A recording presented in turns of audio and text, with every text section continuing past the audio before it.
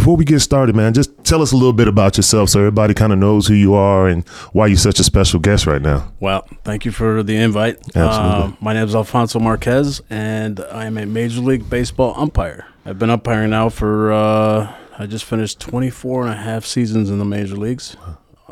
Professionally, 30 years. So Professionally, 30 years. That's a long time to be out there umpiring. Yeah. So, like, what got you started being an umpire? Like, what was it that made you want to do this? So, funny thing, when I got to this country, I was a little older to start playing baseball. I was, 12 years old. Okay.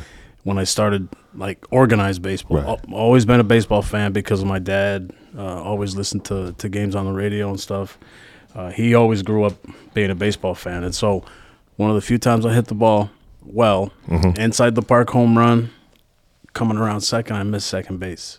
They appealed to the umpire, and so he calls me out. Right. And I was like... So the opposing team appealed to him? Yeah, okay. And I was like, I happened to run into that umpire in the parking lot after the game. Right. And I was like, excuse me, sir, how did you see that I didn't touch second base? Right. And so he's telling me, well, we train for that. We look for this. We look for that. And I was like, man, you guys get paid? And he's like, yeah, well, this was in Southern California. Right.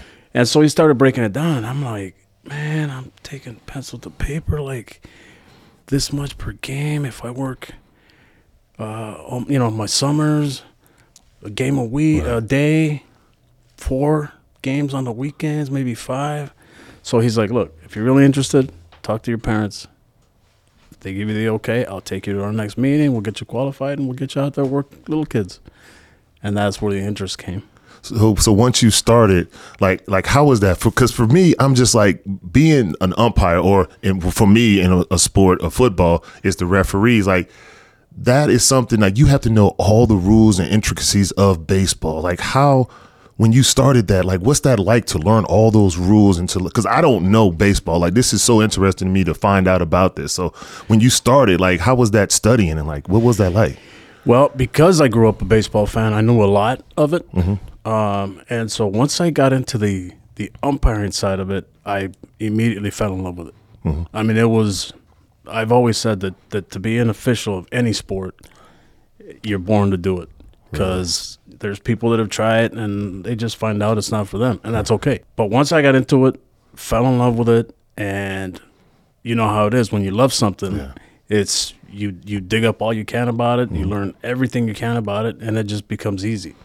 And I'm just lucky that I found my calling, and you just learn all you can, and then you go to umpire school, and you learn everything about it. Right. So how'd you get into umpire school? So you started at a young age, so you made a mistake, and then you realized, like, explain to me why I made that mistake, and then you fell in love with it, and then, so did you continue playing baseball while you being an umpire with the Little League?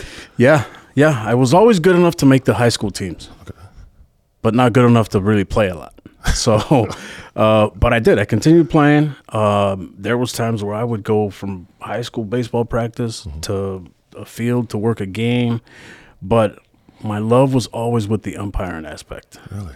I loved everything about it. Well, before I could drive, my dad, who was also a huge baseball fan, used to have to drive me to these games, and he'd sit there and watch me umpire, the little kids, and so I just fell in love with it, everything about it. And so when I was 18, I kind of quit umpiring because I wanted to be part of the cool crowd and hang out and go out and this and that. So you started doing some things you shouldn't be doing. Yeah. Okay.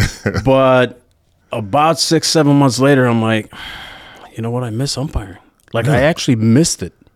And, the little bit of money that came with it. Yeah, absolutely. But I'm like, I miss it. So I went back to a gentleman that ran Quality Officials, Dennis Murphy, and I said, hey, will you take me back? And he said, look, I got you. I'll give you some games. Mm-hmm. And then other umpires started saying, you should think about going to umpire school. I'm like, umpire school? I had no idea. Yeah. How does that work? Because, like, really, who knows how you get to the major leagues, right? Yeah. And they're like, oh, look, 3 schools at the time. And they brought me pamphlets of these schools. Mm-hmm. And so I'm like, man, I can actually go to umpire school. And so anybody can go. Right. Doesn't matter how old, how young. It doesn't matter. Anybody can go because you pay. Right. Okay. So School, I describe umpire school in this way. It's a school for those that want to learn or get better in umpiring. Right. But it's a tryout camp for those that want to go into professional baseball, because you get picked out of these schools. They take you to another school, and then from there they take, if they need 15, they need 20, they take the top 20 umpires, place you in the minor leagues, and then you have to work your way up. So when you're at that school trying to get to the minor leagues, are you like, what is going on? Like, are you out on a field, or are you just taking, like, I guess I'm very ignorant to this, so you have to forgive me. It's when you are at the school, you're learning the rules, obviously, and they have to put you in situations. So you're being graded, and the coaches are like, okay, or the umpires or your teachers are like, okay, I like this. He graded the highest. And then they move you up. So going from little league to JV to varsity, is that? Yeah. So these there's 2 schools out there right now, very, very well organized. The mornings consist of classroom. Okay. Go over the rules. Right. Whatever rule they go over that morning. In the afternoon after lunch, you go out to the fields and you start practicing applying those rules out on the field. And the guys that run these schools are guys that work either in the major leagues that are instructors, Right. or guys that are working currently in the minor leagues. Okay. And so they're the guys that evaluate you.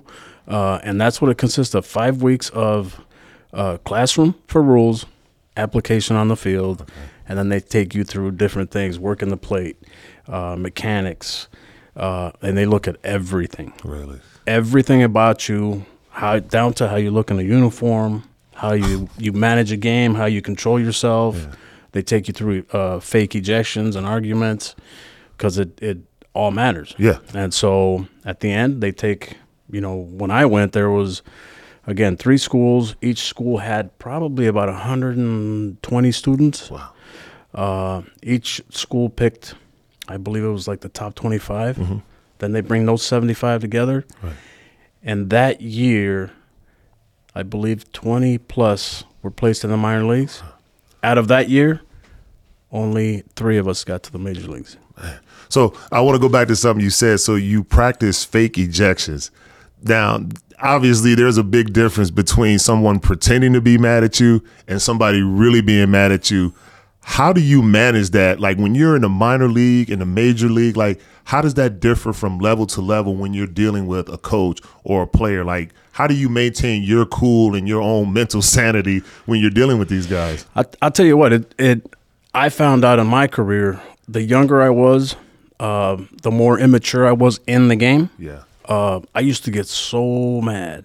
Took it personally. Yes, because everything was personal to me. And I used to get so mad that I would stutter during arguments, because I'd want to come at you and get at you, right? But the more I matured in the game, personally, the older I got, now what I try to do in arguments is I always put it, I give the ball back to you. If you're the one arguing with me, come on, Fonz, that's not a strike. Right. Instead of me getting mad, I usually say, man, Russ, you don't think it's a strike? Now I'll put it back on you. Yeah. How are you going to respond now? Yeah. Like, most guys, most of the time, they'll say, nah, I think it's down. Okay. It's over, right? It's over. If I put it back on you, now you come back and you go, yeah, let's go, man. You've been doing that. Now I say, hey, Russ, don't get ejected over that.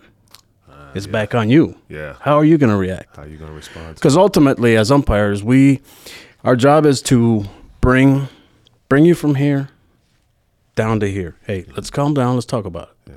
Prevent you from getting ejected. Right. Ultimately, if you get ejected, you're the one that ejected yourself. That's the ideal. Okay. Right? Because we don't want to go after you. We don't want to bait you.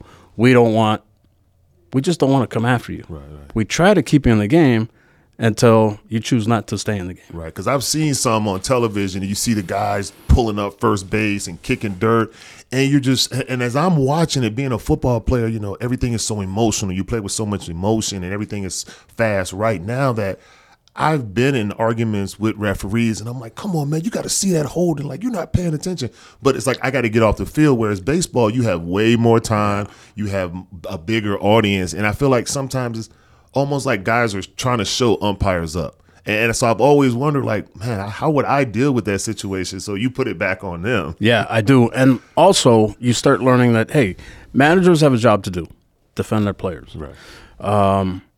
I don't take things personal anymore because really when it comes down to it, these guys are professionals. Yeah. So are we. And it's not. And you understand the intricacies where all right, we're going to get into it here, but I know what he's doing. He's protecting his player. Right. And I learned also that whatever happens that day, at the end of the day, the minute I leave the locker room, I tell the guys on the crew, the minute you can vent, you can say whatever you got to say, do whatever you got to do in the locker room after the game. Okay. Once we leave the locker room, it's over with. It's over. It stays that's there. Good, because I was going to ask you about that. Like, when you do get somebody that gets in your face, like, I know I can get worked up about things, and I'm like, you have to be able to let that go. So that's good to know. So when you go into the locker room, like, obviously you can't go into a lot of detail about it. So is there a lot of yelling and screaming in there from the standpoint of, like, I can't believe he talked to me like that? Yeah, we all react to things differently. Yeah, obviously. A lot. Yeah. Some guys get quiet. Mm-hmm. Some guys need space. Some guys want to just vent and get it out. Okay. And you start to learn the crew, right? Yeah. All right, so I know Russ he's going to get loud here for a second, right? So just let him be. Let him be. Let him go. Get it out. Yeah. Get it out of your system, because the ultimate goal for our crew is that once we leave the door, it's over. Yeah. You've done what you had to do. Yeah. Now it's over, because I want us to come back tomorrow and it's a brand new day. Right. Most of the time anyway, either if we make a mistake or a player manager makes a mistake, again, like I said, they're all professionals. Yeah. They'll come out the next day and go, hey, man, my bad. That's good. I shouldn't have done that. Or there's times where we'll come out and go, hey, you know what, that pitch you were talking about, I looked at it and, yeah, you were right. So how does that go over when somebody, you do make a mistake and you say, you know what, you were right, I was wrong? Like, do they then say, well, I told you, or are they like, I appreciate that? You know what, I have to say that 99% of the time, again, we're all professionals, right, and guys appreciate that. If you can tonight call me an MFer tonight, yeah, right? Which is pretty personal, right? Yeah. But I'll tell you a quick story. Yeah. There's a I won't say his name because he's an active manager, very cool guy. But every other word out of his mouth is a cuss word, and that's okay because that's just who he is. Right. We get into it. We're in Texas. We get into it. I eject him, and he's just going off. Right. That was getaway day. Getaway day. Meaning it's the last game of the series. Okay. After the game, we got on a flight. Now we go to Milwaukee. Okay. The very next day, 7 o'clock game, we walk in the locker room in Milwaukee. Mm-hmm. The locker room phone rings. Now, keep in mind, I've already left the city. Yeah. And that team's gone somewhere else. Right. Pick up the phone. Hey, Fonz, it's for you. Hello? And it's that manager that I had words with and ejected the day before. Uh-huh. Hey, Fonz. Yeah. Hey, this is so-and-so. I'm just calling to tell you that you were right. And I'm sorry for how I acted. I was an idiot and other words. Yeah. He goes, I just want to tell you were right. Have a good series. We'll see you down the road. That's good. So, like I said, 90%, everyone's professional. Yeah. And guys will say, hey, listen, my bad. And so will we. And guys appreciate that. We appreciate it. And it allows you to just move on and be able to walk out the door that night. Yeah. Put it behind you. And no grudges, no nothing. Today's a new day.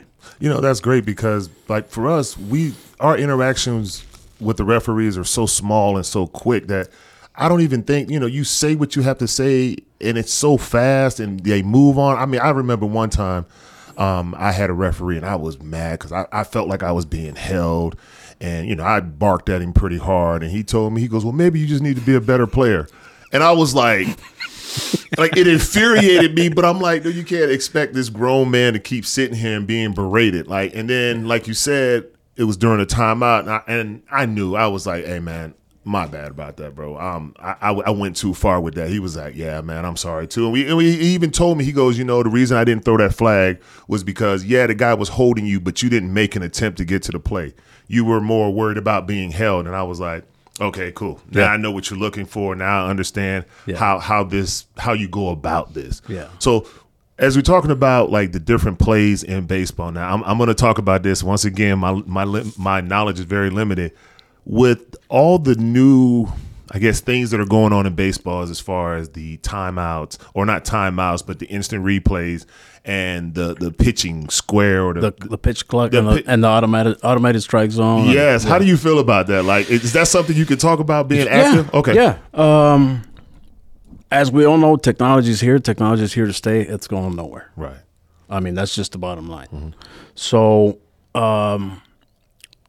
as far as replays, I'll tell you this. My biggest nightmare in my baseball career, God willing, I worked 30-plus years, but the biggest nightmare was to work that many years and be known for one call, because we have certain umpires that have had, again, 30, 33, 35-year career, and people only know them for one call. One bad call, yeah. And in a big game, or I'll give you an example, Jimmy Joyce, they know him for one call. Jimmy Joyce, you got to explain to me. Jimmy Joyce had a call for that prevented a perfect game. Perfect games come along every so often. Yeah. And perfect game means no hitter, right? You didn't allow anybody on base. Oh, okay. Every batter that came up, you got him out. Oh, wow. No base hits, no errors, nothing. Nobody was on base. Wow. And so, last out, play at first base, and the call was missed, and it ended the perfect game. But where I was going with it is that people know him for one call. They don't realize Jimmy Joyce had an outstanding 30-plus year career. Man. They know him for the one call. So that was my biggest nightmare. Well, now with replay, I think replay is great. Yeah. Because that nightmare is over. It's not going to happen. If I miss something, let's correct it. Let's get it right. And it doesn't affect the game. Yeah. So replay I like also because it shows players, managers, fans, anybody watching a game that our job is not that easy. No, it's not. Oh my God. Like that's amazing to me. Like I've watched a little bit of baseball just because, I know you, I know KD. And so I've just kind of picked or at least KD, how do you watch his feet to tag the bag? How do you make that call when you're throwing somebody out there running to first base and it's a tie? Are you listening for the pop of the glove and you're watching it? Like, how do you make that call? Yeah, so we're trying to watch for the foot touching the base and listen for the ball hitting the glove. And so, thousands of repetitions, we become pretty good at it. So that's another reason I like replay, because it shows fans that our job is not that easy, and that we're pretty damn good at what we do. Yeah, exactly. Even with football, it's like when I was playing, you're always getting mad at the referees, but now being retired and I watch games, and we've been up there smoking cigars together, and you'll watch a game and it's like, man, we're sitting here watching this in slow motion and we're having a hard time making the call. So it really does give you a different perspective of it happens right now, and you have to make that call in real time. Yep. So that to me is just like absolutely amazing. Now, we've had this conversation before about that little square, the little strike zone.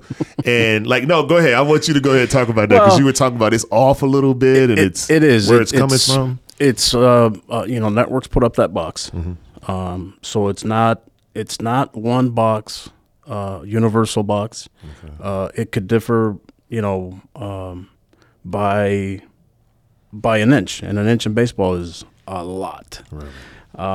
So I would like fans to realize that the box you see up on TV, it's there for entertainment purposes, to kind of give you an idea of where the strike zone. It's like the yellow line in football on the screen. Yeah, just to give you an idea. Right. Unfortunately, people swear by it, and it's okay. I mean, they have that right. So when they see that the ball was barely off the box and we call it a strike, people go off. Yeah. People will blast you on social media. And you know what? I signed up for the job. I get it. Right. I get it. But I would just like to say that, the box is there for entertainment purposes.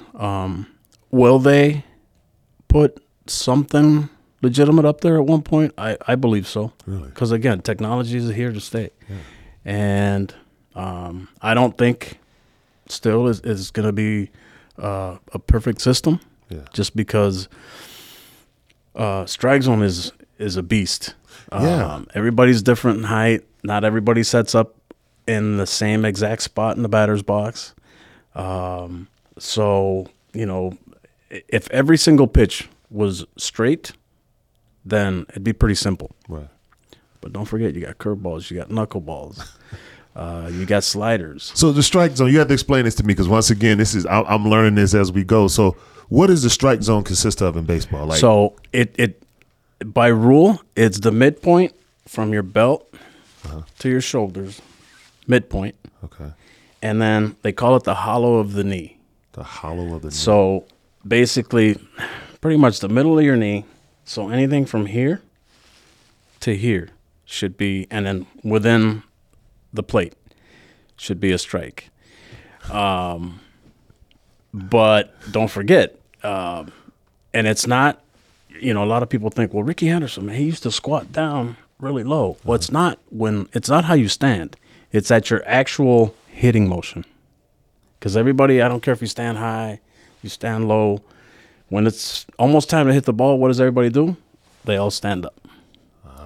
So this is where you judge it. See, I know that. And so if it comes in there in your what you judge, if it nicks any part of that strike zone, then it should be called a strike. That's amazing to me, because I've watched they have those cameras and they show the ball coming in, and sometimes I'm just like, I just hear the pop of the glove and I'm like, I didn't even see the ball coming in. Like you're talking about 90 miles an hour. I mean, that ball is already small, so to me it looks like a tic tac coming in there. So that's just repetition, right? Like That's got to be, you've seen it so many times, a curve, a slider, like you'll call it in your sleep, and I'm looking at that like I don't even know what that was or what just happened. Yeah. It's again, I can't even tell you the thousands and thousands and thousands of pitches that I've seen, and it's all repetition, right? In minor leagues, you work a lot of plate jobs, and that's the purpose, is to get you to see a lot of pitches. And so every pitch is different. Every hitter is different. Every catcher is different. So framing. What is framing? Like, I think I understand that. Is that where they try to basically fool you into thinking that it was a strike? Yeah. They lately in the last few years, they've started doing a lot more of that. Me personally, I wish they wouldn't, because I can take anybody and put you behind me, and I'll tell you, if you see me catch a ball and go like this, what am I telling you? Yeah, that it wasn't in there. Yeah, but I'm trying to fool you into it.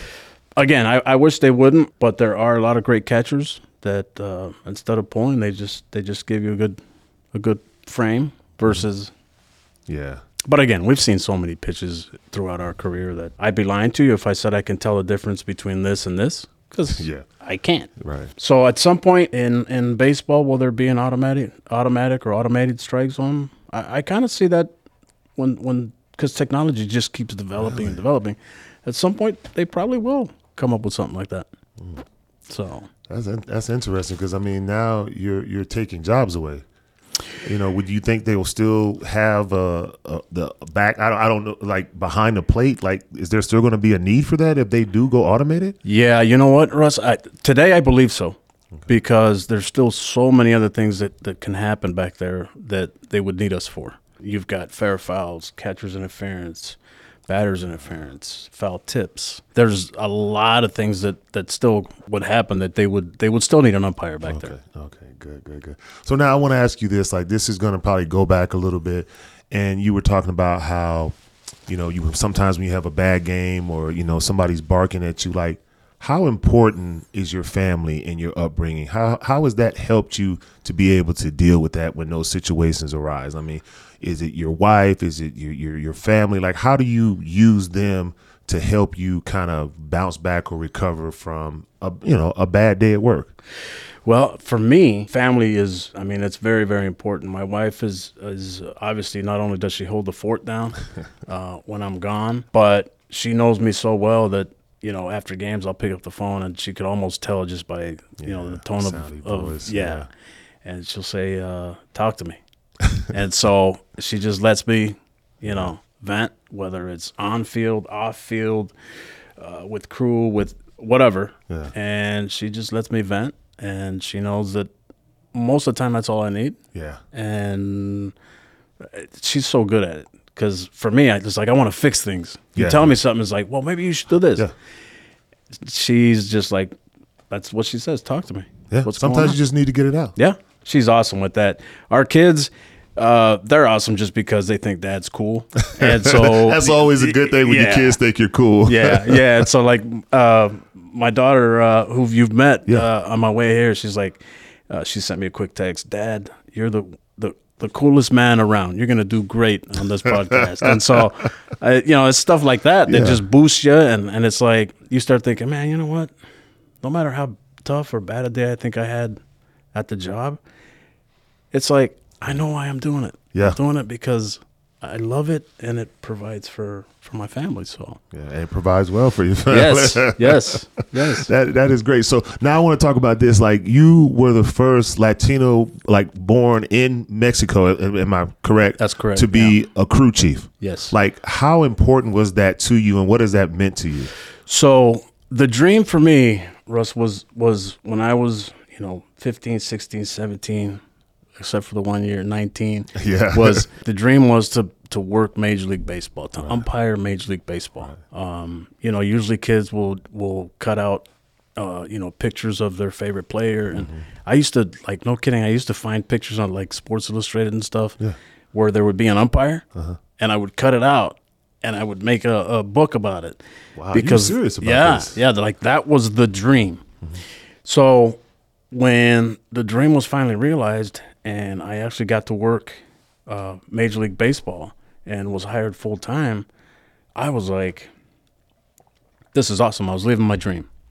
Had zero clue, zero idea until a reporter knocked on the door in LA and said, hey, can I talk to Marquez? And so I'm like, hey, how you doing? And he's like, hey, listen, we need to do a story on you. We need to do this. We need to do that. And I'm like, man, I just got hired. I don't want to be doing stories. Yeah.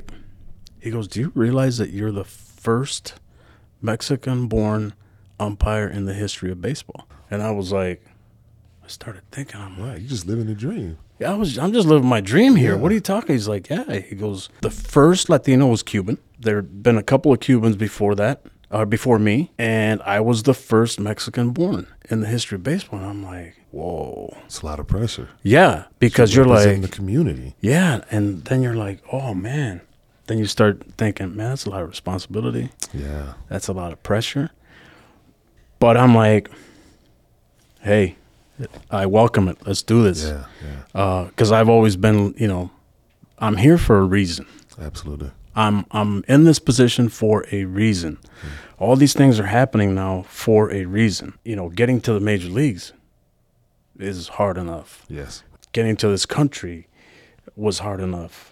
And all these things are happening. Okay, let's do this and see and try to repay and find out why I'm here and who I'm supposed to help. That's amazing, because I when I read that about you, and I was like, wow, that's amazing. Like, it's just like KD, he's retired, and I had him on here.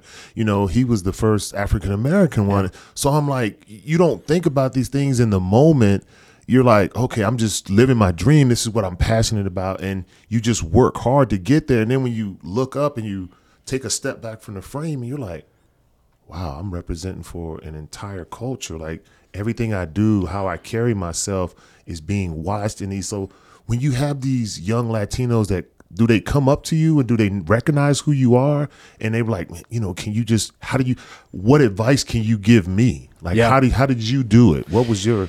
Yeah. Again, at first, it kind of floored me for a second, like, man, in the history, right? Yeah. And then it's like, okay, I welcome it. Let's do this. Since then, I always went back to Mexico to either, I don't say teach, but share my experiences with guys down there, right. Whether it's the Mexican League, whether it's amateur baseball, but all about umpires, right? Yeah. Because I want to share the experiences and learn from each other. And so now there's guys from Venezuela. Mm-hmm. There's a kid from Puerto Rico. There's a kid from the Dominican. There's a second kid from Mexico that's now full-time Major League umpire. And so I'd like to think that You're an OG, man. I've tried to be there. I tried to share my experiences. I tried to help them with the ins and outs on how to carry yourself on the field, off the field. Right. Eyes are on you. Yeah. Dealing with arguments, dealing with situations, and so that's been my worry. That whatever, I don't want to keep anything for me. I just want to be able to just share it with whoever approaches me. But yeah, they'll seek me out and say, hey, how do you deal with this? How should I deal with that? And so again, I'm happy. There's a lot of minorities now, a lot of Latinos in the umpiring aspect of it, and hopefully more to come. Yeah, that's something that deep down I've always wanted to be like, I wonder if I want to get into being a referee in football. And then I'm like, nah, man, I know how I used to snap at people and I know my temperament. And I don't, even at 48, I still don't think I'd be like, hey, bro, you're not going to talk to me like that. Yeah. Like, that's funny. So, okay, now I want to talk about your World Series. Now, you have 5 of them. I've been lucky enough to work 5, yes. You've worked 5. So, out of all 5 that you've worked, like, first of all, like, tell us which ones you worked, and then what is your favorite or most memorable, like, World Series? Like, something you just, for me, I played in 1 Super Bowl, so obviously that is that's the epic for me. That's the top of the top for me, and I could talk about it and get chills to this day. Like, what is that for you, having been in 5 of them? Well, very blessed. Again, very lucky. I always tell the young guys, you just let your work do the talking for you. Yeah. This won't get you anywhere. No. You can talk about how good you think you are, but let the work show it for you. And so, yes, 5. 2006 was my first one. 2011, 2015, 2021, and 2023. And my favorite, man, they're all so different. It's like you say, I could talk about each one. Yeah, I'm sure. Yeah, and you get the goosebumps because first one because it was my first one. Yeah, absolutely. Right. The second one because my wife got to go to that one and be with me the whole time. I know what that feeling's like. Yeah, and so the third and fourth, where especially the fourth, where now the kids were old enough out of school, and now they're experiencing it with us. My fifth, in my first 4, my parents, it's so hard to plan because, like, you don't know what teams are going to be in it. Yeah. So it's not like you can start buying airline tickets until the last minute. Right. And so my parents had not been able to be to a World Series in 4 that I had worked. And this 5th one, my whole family was able to go. My whole family, including my mother-in-law, my sister-in-law. Like, when I say my family, I mean everybody got to go. Yeah, a lot of tickets. But everybody was able to go. My sisters, their families. And so, they're all special in their own way. Right. And so I'm just I'm glad that everybody's got a chance to experience it. And, I was lucky and blessed that way. Mine, obviously, my only trip there, obviously, is my favorite. But like you said, I was able to have my family there because it was here in Arizona. So I just felt so blessed because my mother-in-law, my father-in-law, before he passed away, was there. My kids were so young. They were like 6 and 8. So they were there and they were in the moment. They have all these pictures. But as young adults now, my daughter will be 22 in April. My son just turned 20. They really don't have a real, like, oh my God, I remember this and I remember that. They're like, yeah, I kind of remember the Super Bowl. So I hate that they didn't experience it or have those memories like I do. But for me, it was just so amazing to have my family there. And then afterwards to celebrate that moment with them and for them to be a part of that, because not a lot of people get to experience that. And so when you get that opportunity to share it with your family, it's just so special. And, and it's just having your family there just means so much. And I know for you, family means a lot, just like it does for me.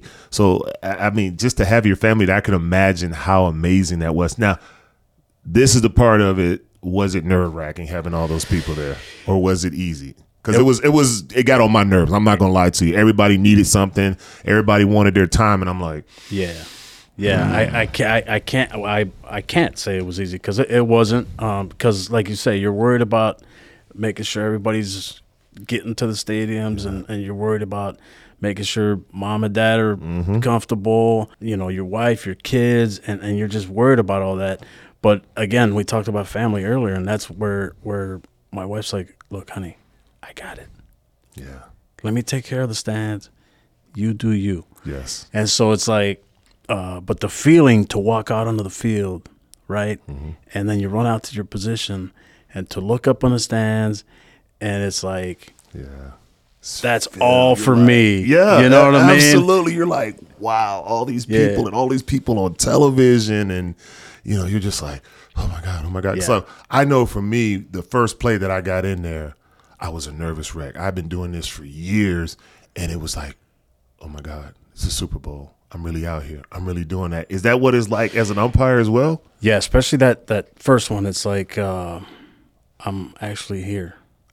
That first play job in the World Series, it's like you want to go out there, you want to be perfect, you don't want to miss anything, you don't want to, and so there's all that added pressure. And then I gotta be honest with you, it takes, and I tell young guys too, it's gonna take you about an inning or two to settle in, and to realize it's just another game. Yeah, it's just another game. Yeah, a lot of importance to it. Very important game. But at the end of the day, you're not doing anything different today than you did last month. Yeah.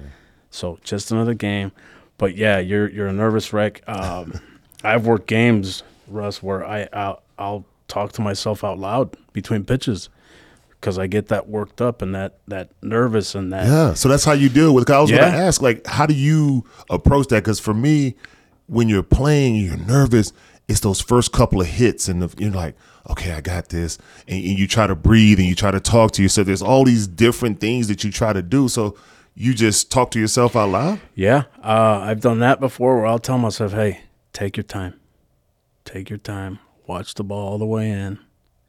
Timing. I tell myself a lot. Timing. Yeah. Timing. Watch it all the way. Take your time. I just remind myself, take your time with it. Watch it all the way in. And I say it out loud. And a lot of times we wear a microphone for TV, and people in the truck got to be going nuts. Like, who is he talking to? But, yeah, I talk to myself when I have to. It's awesome because you get to know your crew because you're with the same crew all year. Okay. And so you start to know guys. Yeah. Guys start to know you. And you can pick up on little things where between innings I'll come down and say, Russ, you all right today? Everything cool? Wow. Yeah, Fonz. I'm like, I'll be like, look, you're a little quick today. Just take a deep breath. Just relax. Do your thing. You do you. Yeah. I mean, that's crazy because it's very much like being a player. Like, you have to go through these mental preparations, and even during the game, you have to remind yourself you can't be too high or too low because you're going to hear it on the sideline. Your coach is going to let you know about it, and you're going to have to watch it on film. So it's like, you made a mistake, realize you made that mistake, but now you got to move on because there's going to be plenty of time to get your butt chewed. Yeah. You're going to have more than enough time to get your butt chewed. Oh, yeah. And so it's we talk to ourselves. We talk to each other. Sometimes we have signals with your crewmates. For us, what gets umpires in trouble most of the time is your timing. Mm-hmm. You're too quick. Your positioning. Those would be, I'd say, the two biggest things. And so if I pick up something or someone picks something up on me, I might get your attention, and I'll look at you and I'll go, hey. Oh, timing. Slow down, yeah. Slow down. Slow down. And then it's like, okay, it clicks. And so, again, I talk to myself a lot. We signal or talk amongst each other and help each other out. Okay. With everything you've accomplished, what do you feel is one thing, or not just one thing, what is it that you would want to leave behind as far as your legacy when it comes to being an umpire? Like, what is something that you would want people, when they hear your name, this is what they think about you? The old saying in umpires is he was firm but fair. We always say that amongst umpires, but really is work ethic. I used to complain. My father, when I was a kid, my father was a gardener most of his time here in the United States. And so when we would get out of school in the summer, he would give me 2 weeks. He would say, okay, you got 2 weeks to chill from school, and then he'd take me to work. Yeah.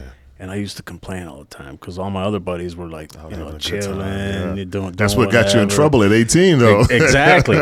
And so I used to just complain and be mad, like, man, why is he taking me to work, man? I'm just a kid, and this and that. And now I thank him for it. Kept me out of trouble. Yeah.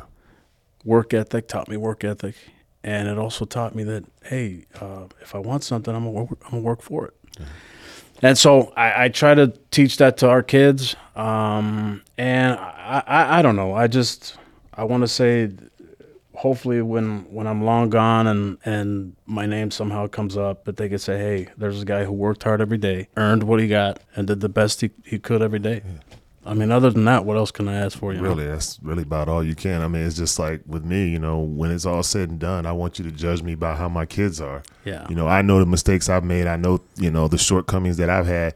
So for me, like, don't look at me, what I've done. I want you to look at my kids, because for me, that is my opportunity to try to give back and to do better than what I did. And just to give you something, look at them and judge them. And that's how I want to be remembered. Yeah, and hopefully, someone can say, hey, there's a kid who came from Mexico who had nothing, got here with nothing. I found a picture the other day. It was the day we got to the United States. Really? And it was, my mom had doubled up on a pair of pants, 2 pairs of pants that I was wearing, 2 shirts and a heavy coat, and that's all we had when we got here. And so if somehow, I want people to see that when there's a dream, anything's attainable. But you got to work for it. Yeah, ain't nobody gonna give it to you. The dream is free, but the hard work's so separate. Yeah, but it can be done. Yes, absolutely. It can be done, brother. Well, I appreciate it, man. Thanks for coming on here. Thanks for tuning in to The Route. Don't forget to subscribe and connect with us on socials for exclusive updates. We'll see you next week.